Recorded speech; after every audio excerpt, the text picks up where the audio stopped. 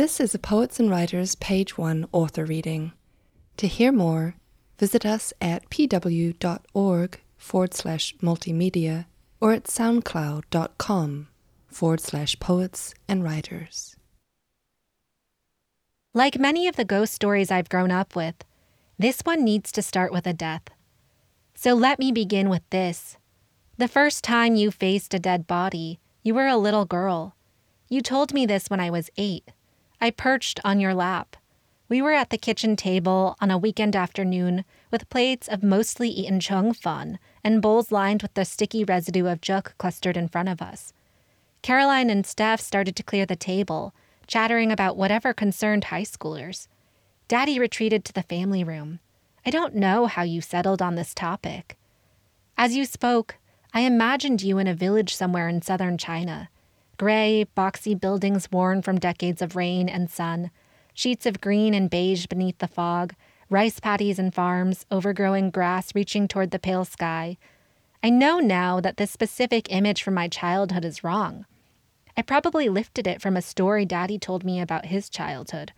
Or maybe I saw it in a movie, some vague landscape with a pipa playing in the background. Kids, so impressionable, always picking up the most subtle things, like the way you slurped your soup or sighed when stressed. I swear to God or the gods or goddesses or whomever that 85% of my personality traits are yours that I saw and held on to as a kid. The remaining 15% a result of the fallout of your death. Now that I'm old enough to ask questions, I know that day when you found the dead body, you were likely living in Hong Kong. In my vision of you, your hair was cut short but long enough for your older sister, my Yi-Ma, to pull into pigtails before you went to school. I've pictured your child self this way ever since I saw a photo of you on a beach with Yi-Ma and a cousin. The water is a gray slant that stretches behind you. You are maybe 4, and Yi-Ma clutches your hand as if to keep you still. There is something mischievous on your face, your gaze distant like you're lost in thought. That day you saw the dead body, mist rose off of the grass and dew collected on your shoes.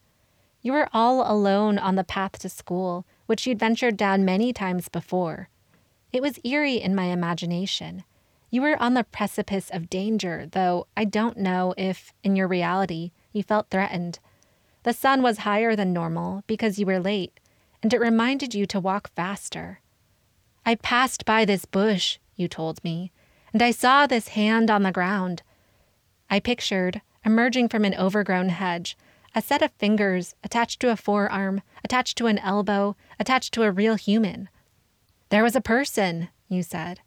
I can't recall whom you found, if they were old or young, if their eyes were open wide or shut tight, if there was blood or just gray skin. I wish that I remembered these details if you shared them with me in the first place. I do recall, though, that you said you knew immediately that the person was dead. You ran.